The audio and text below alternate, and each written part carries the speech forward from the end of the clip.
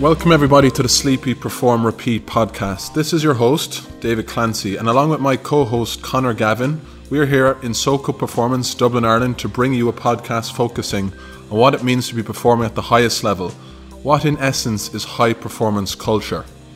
We're going to share our experience and our backgrounds into what we've acquired over the years. Conor Gavin has extensive experience of working in the AFL with the West Coast Eagles, but also having worked in a high performance environment with the Irish rugby team. Myself, David Clancy, I'm going to bring my experience and know-how from having worked in London with Isaac Kinetic Medical Group on Harley Street, but also having experienced high performance culture working with the Brooklyn Nets and the San Antonio Spurs of the NBA. What we're striving to achieve here is to find out what exactly makes high-level athletes tick and what makes them to perform at the highest level, and how they really can get back to play at the highest level of return to play and return to performance after injury. How do all these elements play a role in performance? That's what we're really trying to find out here. So I hope you all enjoy listening to this and can learn. I really hope it sparks an interest, because what we're really trying to do here in Ireland is evolve and grow and tap into what really makes high performance culture. Now let's get to it.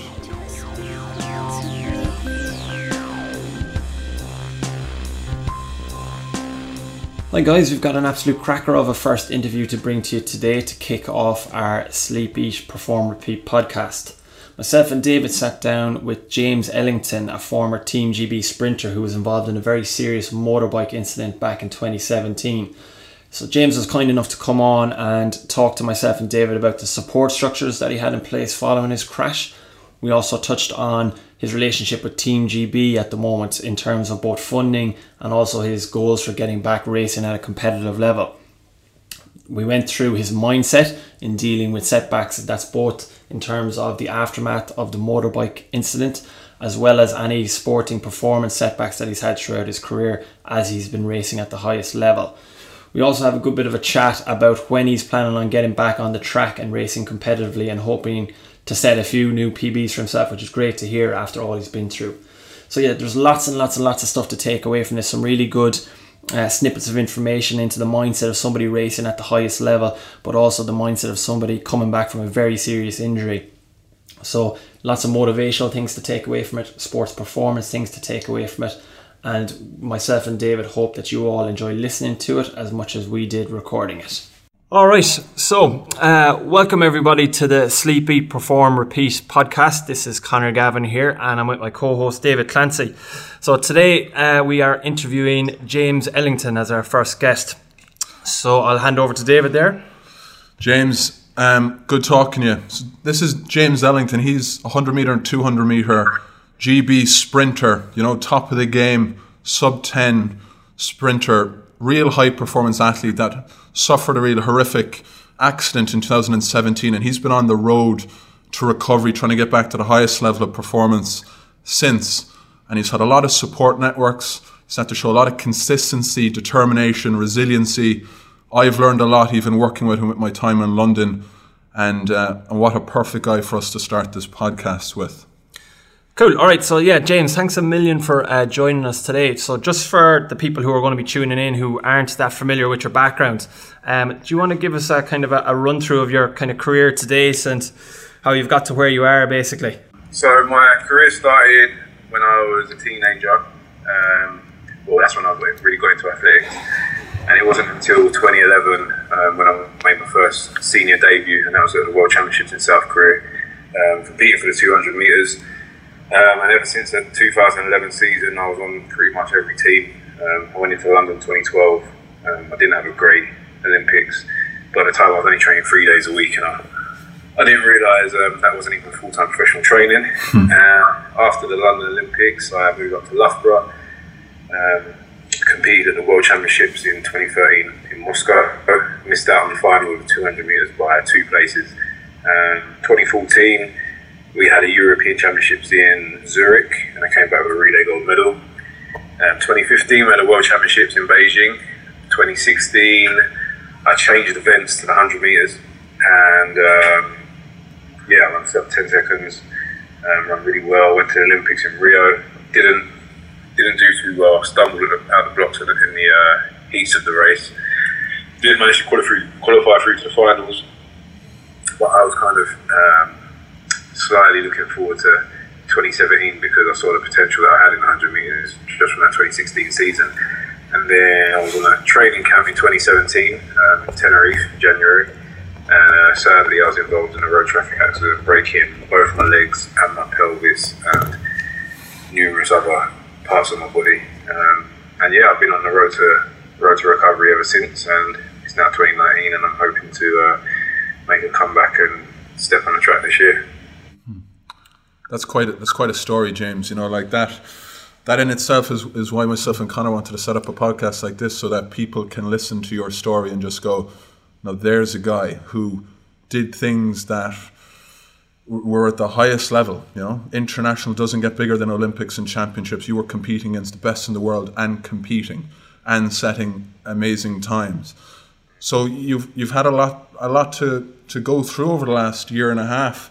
And, you know, we're seeing you on Instagram every day and the strides you're making, and you're running and you're looking so much better and stronger, more powerful every day. I suppose a question I'd be interested in is, what are your support networks like now, and kind of how have they been through this whole period? You know, you were GB athlete and that was who you are and you were synonymous with that. And now, you know, we've spoken about it, right? But who have you had in your corner? You know, there's guys like Mike Burt as an example, but who's been there through the whole period and is helping you along with yourself now? Well, I mean, outside of training is obviously close friends and family. But support network-wise, to be honest, I mean, as a training kind of me back in on my feet and actually being able to get stuck in some training, it's pretty much really only been Mike Burt down at One Performance. British Athletics have kind of just left me. I'm no longer a funded athlete. I'm no longer part of that network, which is a shame. But yeah, I mean, I've kind of been left to my devices. I mean, initially when I couldn't really do anything, I was in Isokinetic, which he was kind of overseeing my physiotherapy and rehab. Yeah. And then I moved on to One Performance when I was more able. So that's about it, really, to be honest. And like, my question is to follow up there, and then Connor take over. You know, population here, we're going to have a lot of different people listening to this from around the world, and wow, GB 100 meter, he's been in Beijing, he's been in Rio, he's been in London, and then what happens? You're involved in a crash, you're on 100 meter, you're 200 meter, you're top of the game, and falls by the wayside, and you're kind of left to your own device, trying to figure out the right way to get back. Like, is that normal, or is that commonplace in track and field? I mean, I can only really speak for myself, my experiences, but I'm aware, kind of been in the system for how many years I've been in the system for, that you kind of realise that actually, you know, you're a commodity. You're not. It's almost like Spartacus. We're the gladiators that kind of prance around in front of everybody. We do the country proud, and we kind of boost up British Athletics and put them in a good place, and they get celebrated for our achievements. And when you're no longer useful, or they think you're no longer useful, you kind of just get pushed to the side. So there's no kind of ongoing support once you kind of cut off funding. It's pretty cold-hearted, to be honest. And when you are in a kind of organisation like that for how many years, you would like to think that actually it's more than just kind of business, and these people that are working for British Athletics actually genuinely care, but no, they don't. Okay. And have you found that anyone from British Athletics has actually reached out to you throughout your process, or in terms of how do you go about kind of getting back, get your funding back, these kind of things? To be honest, I'm not even thinking about funding anymore. That's something that you get tired, you get roped into when you're in the system, and then there's so many different types of ups and downs and political decisions that kind of cut and keep people on funding. But now I'm not even, which is kind of like a bit of a weight off my shoulder. I'm not focusing on any funding, I'm just focusing on coming back. And the other answer to your question was no. I mean, they've ticked the boxes where they've had to tick the boxes, but nobody's reached out. Nobody. All right. That's really interesting. It sounds like a massive kind of mindset shift on your part in terms of your focus. switching away from funding. So, like, how have you found, like, since 2017, how have you found your ability to remain consistent with your training now that, say, your mindset in terms of what you're chasing might have changed to a degree? I think, well, my mindset now is just fully focused on just getting back onto the track. Where before, obviously I was in a good place just before the accident and I was in shape and all the rest of it. It's hard not to get roped into the whole kind of politics of professional sport, and you think about your funding, you're thinking about kit contracts, you're thinking about sponsorship deals, you're thinking about all those sorts of things which actually don't play a positive role towards you running fast. And if you do actually solely focus on running fast, they're just a byproduct of you running fast. So it's almost kind of stripped back to bare basics, and my mind is at where I was at when I was just starting the sport and fresh in it. Because when I started the sport fresh, I was thinking about running fast. I wasn't thinking about getting any money or kit deals or anything like that, which I think is a purer way to go about your sport, because I think you can achieve a lot more when you actually solely focus on just running fast and rather than everything that comes with it. Yeah, for sure. And how fast are you running these days? How far away are we seeing Ellington back on track? You know, that's what I'm interested in hearing anyway, for one. Well, for sure I'll be back on track this year. That's 100% competing. I'm just deciding where I want to open up. So I'm not one of these guys that kind of, it sounds crazy, people probably think I'm off my head, because a lot of top level sprinters, even if they're in great shape and they've not been injured, they like to kind of warm up into races before they go into the big races. I don't want to do that. I'm just going to get ready in training. When I feel like I'm ready, I'm going to open up somewhere big and just make a statement. I'm not into going. I'll know what sort of shape I'm in the next couple of months in training. As of yet, I haven't really pushed it too much. I know I'm a lot stronger than I was before the accident now, strength and conditioning wise. And I know I can put a lot more force through the track. So yeah, we'll see. Do you think that increase in strength and conditioning you mentioned, James, is that specifically because of different types of training you've been doing as part of your rehab, or have you changed your overall approach to your training in general, we'll say? I think it's a bit of both, to be honest. I think, again, before I was injured, sometimes you don't focus on the kind of micro details because you're all around in a decent kind of condition, and you kind of neglect certain other little things. But where I've had to kind of start completely from scratch again because I was smashed to bits, there's no bits that I could miss. I've had to go step by step and make sure everything's strong. So I've probably built up a lot more solid foundation now. So for me, I mean, I still get pain and all the rest of it, but as long as my body holds up, in my mind, there's no reason why I can't go out there and actually run faster than I was before, because I know I'm a lot stronger. I'm doing stuff in the gym that I wasn't doing before. The tough challenge is kind of transferring it over to the track, and being able to convert it into running speed. So, and what's it like? What's it like when you see? I've seen you commentating. I've seen you on TV. I've seen you on BBC giving interviews. What's it like when you see your team? You know, guys that you know well. Yeah, mates maybe not so much. Depends. That do well, you know, and you're like, you know, that's my spot, that's my place. I'm as fast, I'm faster. You know, that probably gives you further incentive and more drive to, I'm just going to go down to this gym and smash it today and wait till you see me out on the track. Does that give you more fuel, or do you even need that?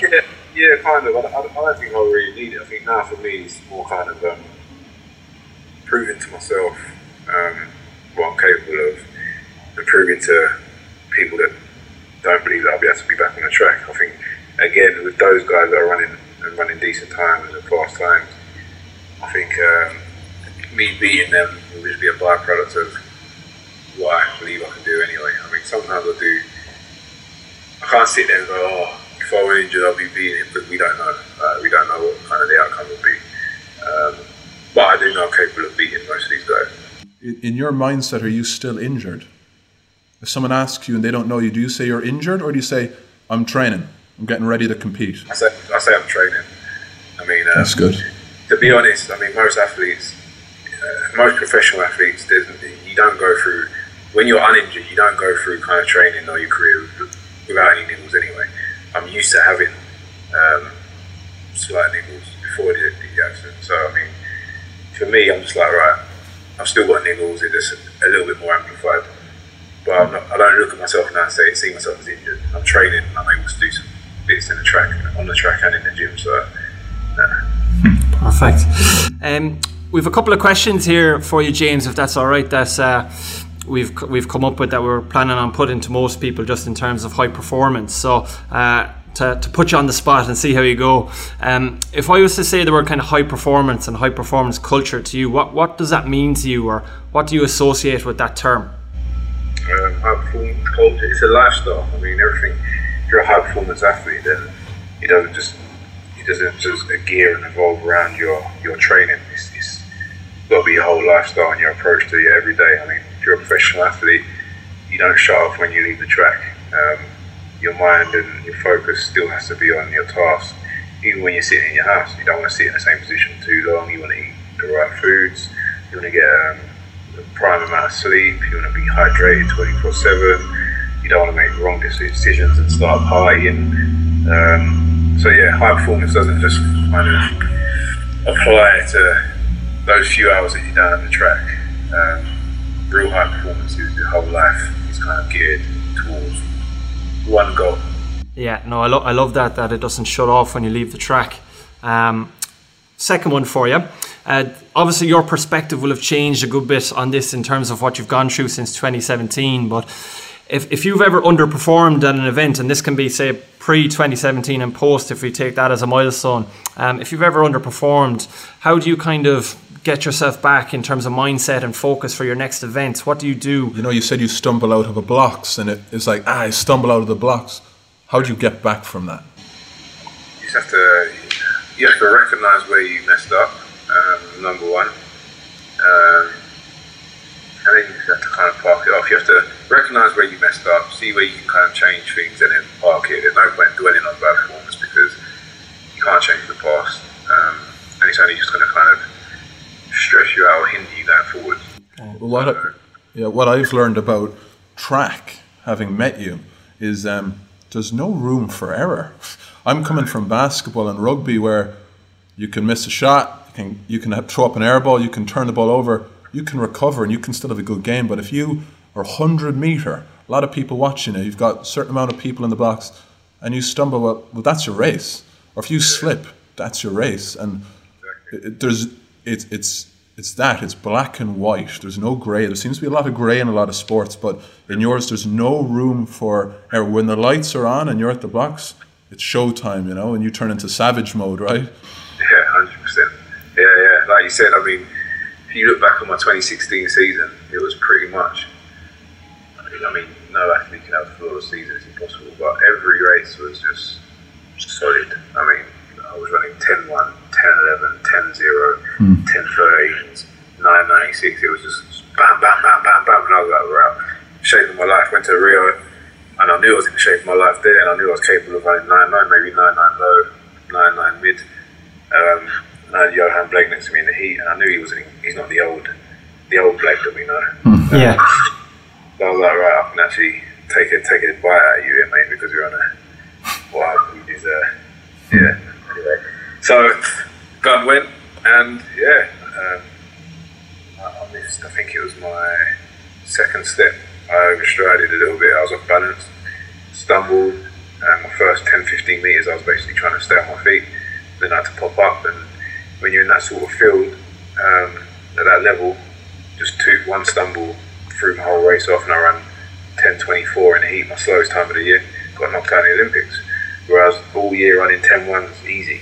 I think the heat got 1 in 10.14, which by Johan Blake, which I ran 10.13 in the national champs, slowing down looking at my position. So, like David said, it's the difference between winning and actually coming last or fifth or whatever it is minuscule. You can make one wrong move at that level when your race is done.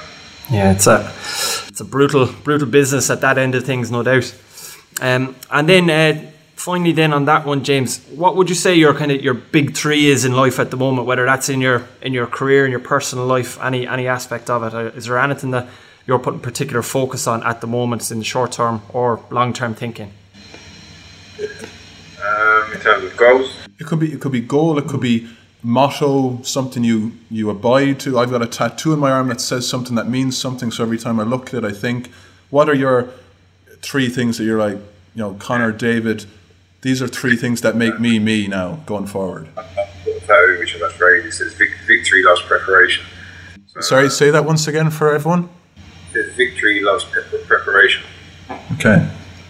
So I mean, in my mind, that's one of the major things. I mean, if I'm prepared and I do everything I need to do, then things will come easier, should I say. Like that. The other thing is to not overthink as well. I mean, a lot of athletes kick themselves and overthink about everything.